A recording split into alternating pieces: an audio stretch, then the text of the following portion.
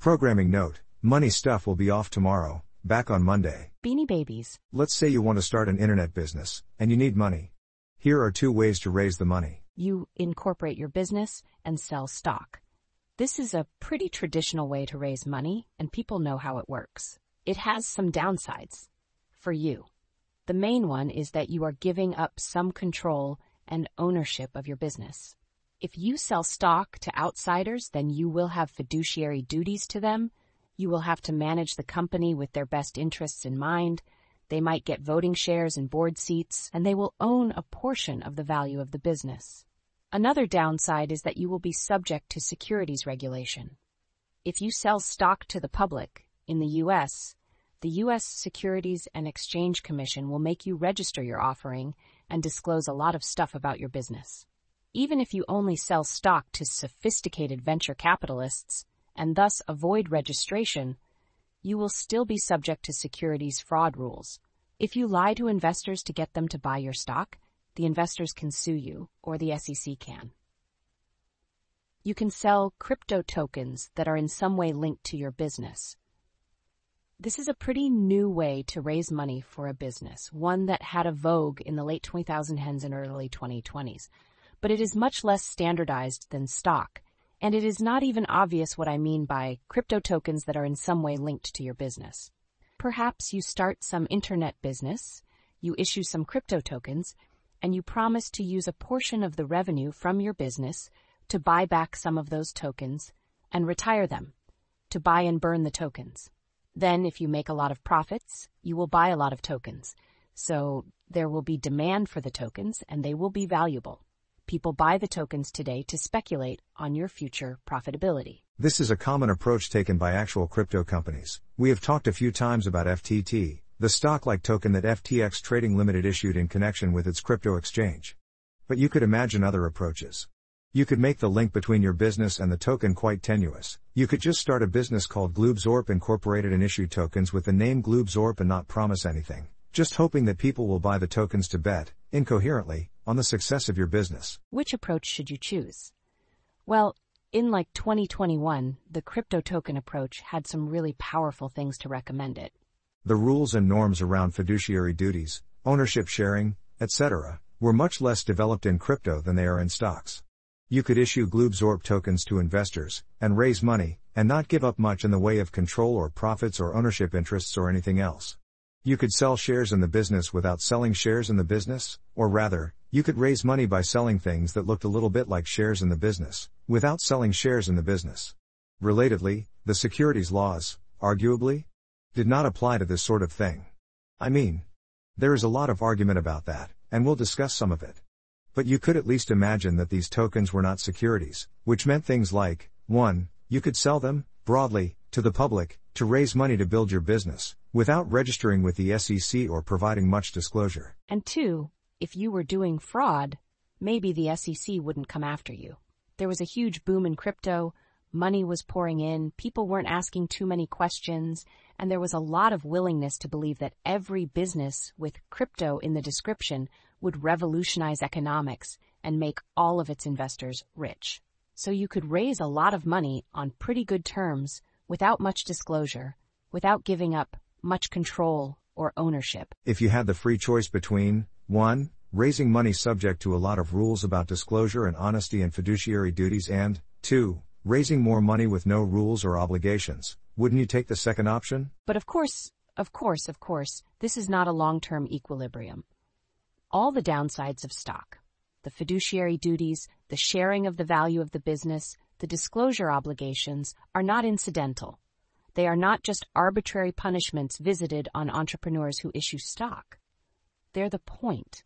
The reason that entrepreneurs can raise money by issuing stock, they can get real dollars in exchange for pieces of paper saying this is a share of a business that doesn't exist yet, is that there is a highly developed system of obligations that reassures investors that those pieces of paper have value.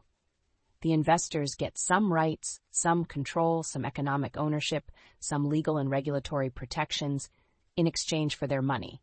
And that is why they are willing to part with their money.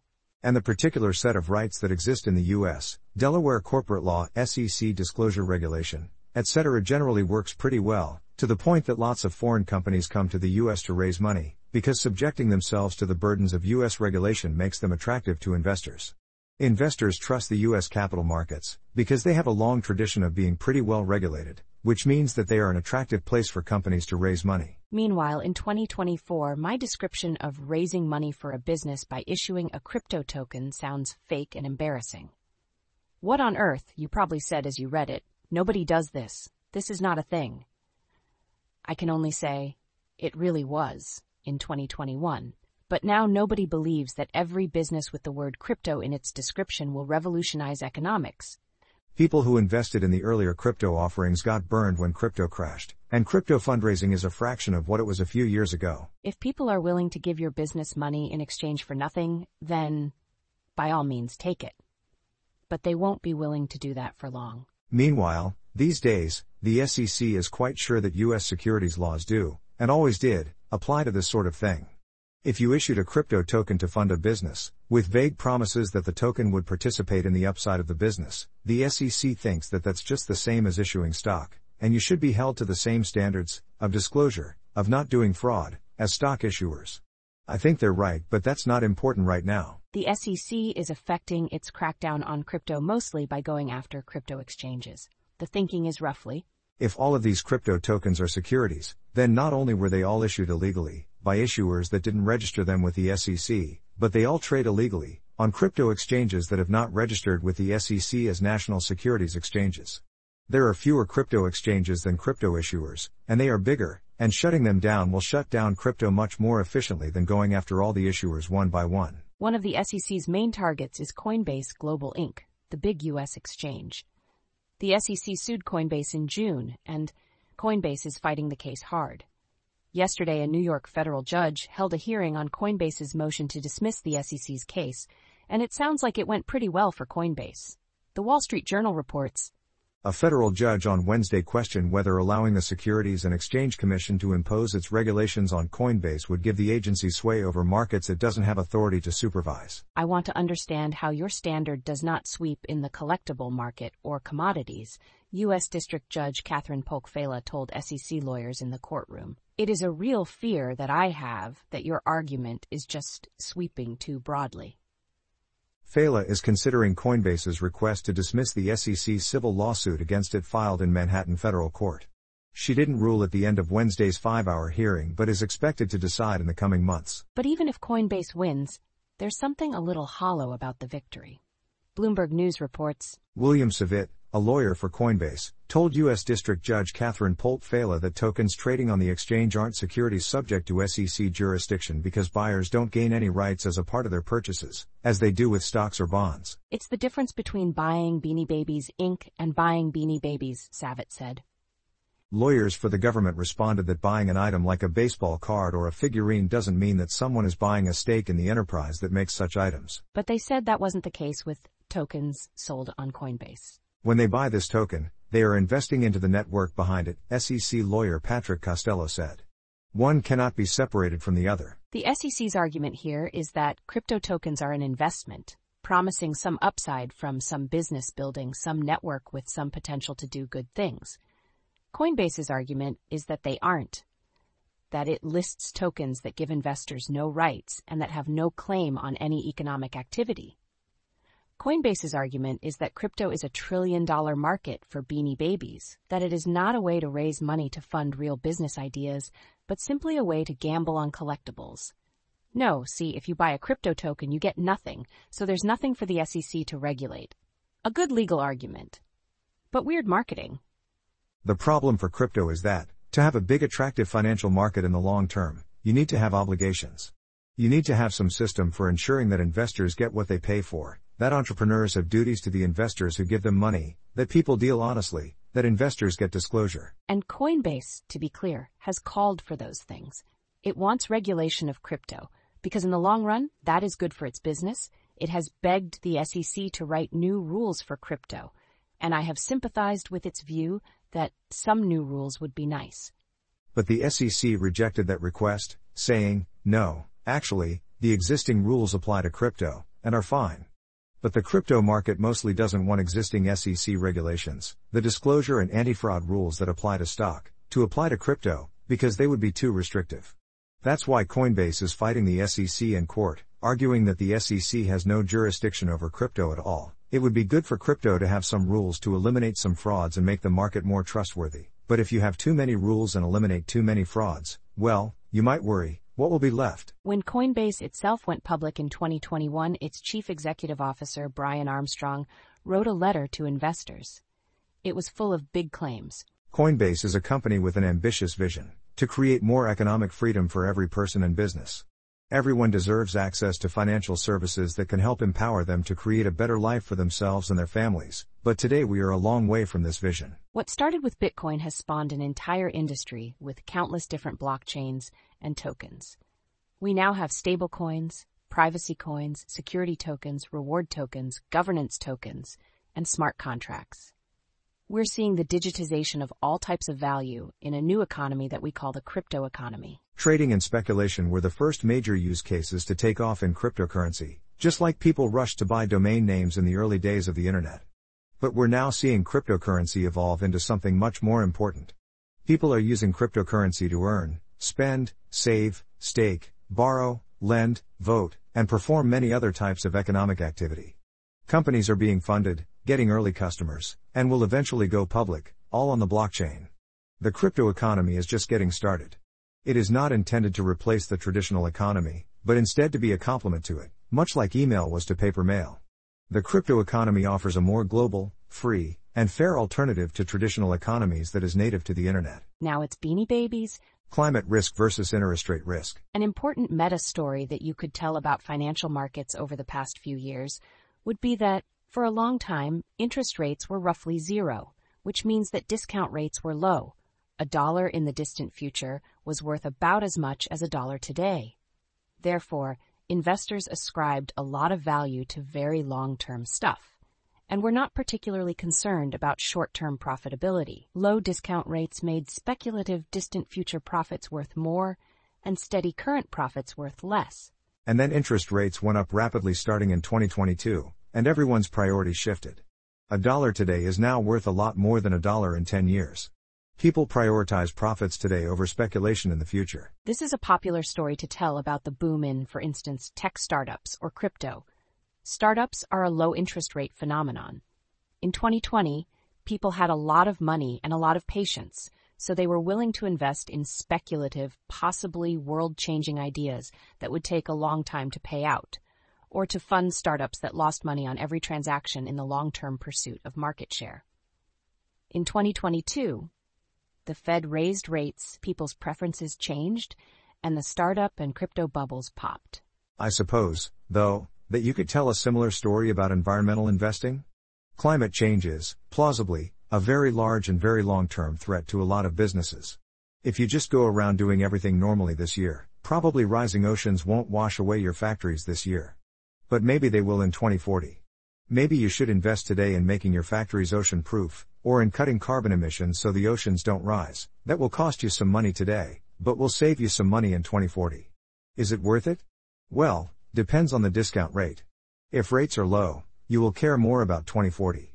If rates are high, you will care more about saving money today. We have talked a few times about the argument that some kinds of environmental investing, the kind where you avoid investing in dirty companies to starve them of capital and reduce the amount of dirty stuff they do, can be counterproductive, because it has the effect of raising those companies' discount rates and thus making them even more short-term focused.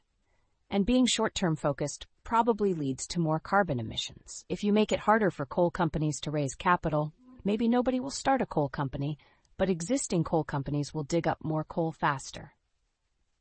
But that argument applies more broadly.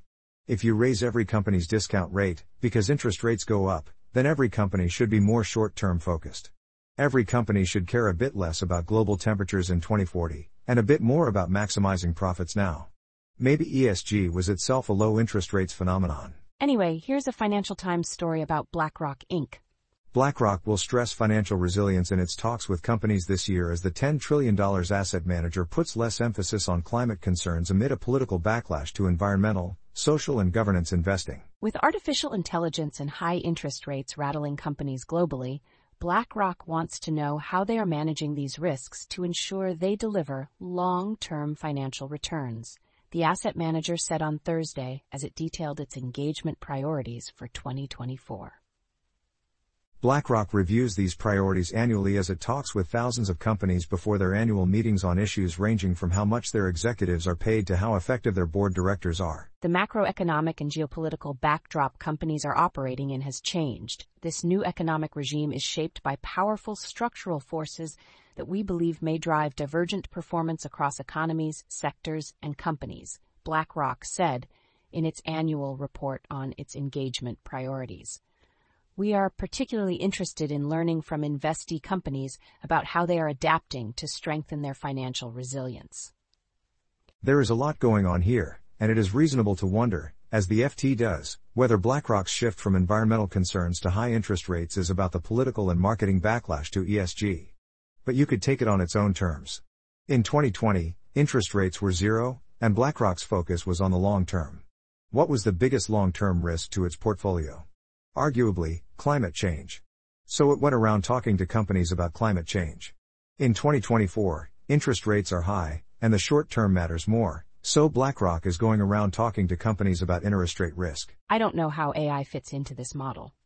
For most of my life, artificial intelligence will change everything has been a pretty long-term, like science fiction long-term thing to think about. But I suppose now, how will you integrate large language model chatbots into your workflows is an immediate question. Stressful AI. Elsewhere in AI and the long run, this is just some good shtick to run at Davos. Sam Altman said that his dramatic and quickly reversed firing at OpenAI was less nerve-wracking than how the world approaches making artificial intelligence as capable as humans. As the world gets closer to AGI, the stakes, the stress, the level of tension, that's all going to go up.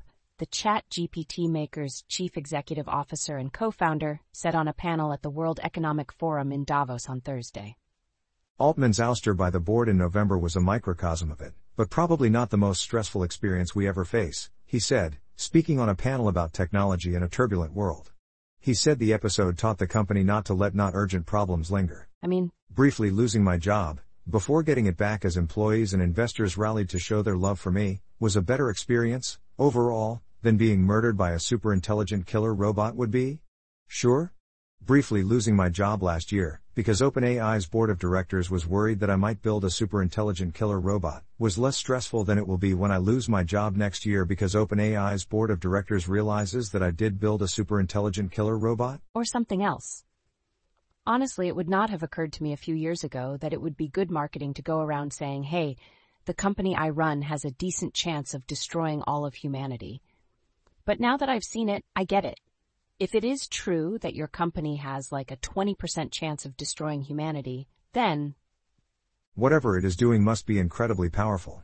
You must think that the upside, the benefits in the 80% likely case that it doesn't destroy humanity, is extremely good, if you're devoting your life to building this existentially risky thing. You seem like a clear-eyed, risk-conscious, thoughtful person. We might as well put you in charge of building this potentially catastrophic thing. Also, there is something asymmetric about how this pitch works on its listeners. Some people will hear this pitch and say, wait, you might destroy humanity, we should stop you, but they can't actually do that. They can go start some other, more careful AI company, but that doesn't help. If you are more reckless, you can probably build killer AI faster than they can build safe AI. They can lobby governments to regulate you to stop you from building killer AI, but regulation is slow-moving and conservative, and they'll probably just fail. Some people will hear this pitch and say, well, in the upside case, you will build something amazingly good and powerful and your investors will make a lot of money, and in the downside case your investors will be no more dead than everyone else, so we might as well give you money. And so you'll raise a lot of money. In some, extremely non-effective altruism sense, there is no downside to telling everyone, I'm starting a company that has a pretty good chance of killing us all. Harvard. Investment management firms can, if they want, consider two sorts of moral restrictions on their business. They can choose their investments on moral criteria. They can invest their clients' money only in good stuff, however they define that, and avoid investing in companies or projects that are evil or bad for the world. Versions of this are sometimes called socially responsible investing, or ESG, environmental, social and governance investing, Though it depends on what you think is evil, and there are right-wing versions too. They can choose their investors on moral criteria, they can manage money only for good upstanding clients, and reject clients who are evil. You mostly hear about the first category, the investments, but every now and then you hear about the second, the investors. When Russia invaded Ukraine, and various wealthy Russian individuals were sanctioned, venture capital firms had to figure out what to do with their suddenly unacceptable Russian investors. And when Saudi Arabia's government tortured, murdered, and dismembered Saudi American journalist Jamal Khashoggi, there were occasional murmurs that perhaps U.S. asset managers and venture capital funds should stop raising so much Saudi money, but that never really happened. BlackRock Inc. Chief Executive Officer Larry Fink, who writes an annual letter to the CEOs of his portfolio companies, the investments, telling them to be more moral and more environmentally conscious, became, if anything, more enthusiastic about attracting Saudi money and ended up putting a Saudi oil executive on BlackRock's board. BlackRock's investments are supposed to be moral and green, but its investors, whatever. The reasons for this difference are pretty straightforward. Investment management firms make money by charging clients, the investors, fees for managing their money. If you take some moral stance about your investments, you might attract more money from investors who share that moral stance, which means more fees. If you take some moral stance about your investors, though, that means turning away money from investors, which means lower fees. Being selective about your investments is good marketing. Being selective about your investors is sort of the opposite of marketing. And so, while choosing investments on moral criteria is controversial, and different people take different approaches, there are some popular approaches. A lot of investors take some approach like don't invest in coal mining. That's not a universal criterion, but it is a well-known one. Whereas there does not seem to be any consensus at all on what counts as an immoral investor, or when managers should reject investors' money. Anyway, it would be funny if Harvard turns out to be an unacceptable investor? The Wall Street Journal reports. Executives atop Harvard University's $51 billion endowment made an unusual tour of Silicon Valley last week to try to smooth relationships with top venture capital investors.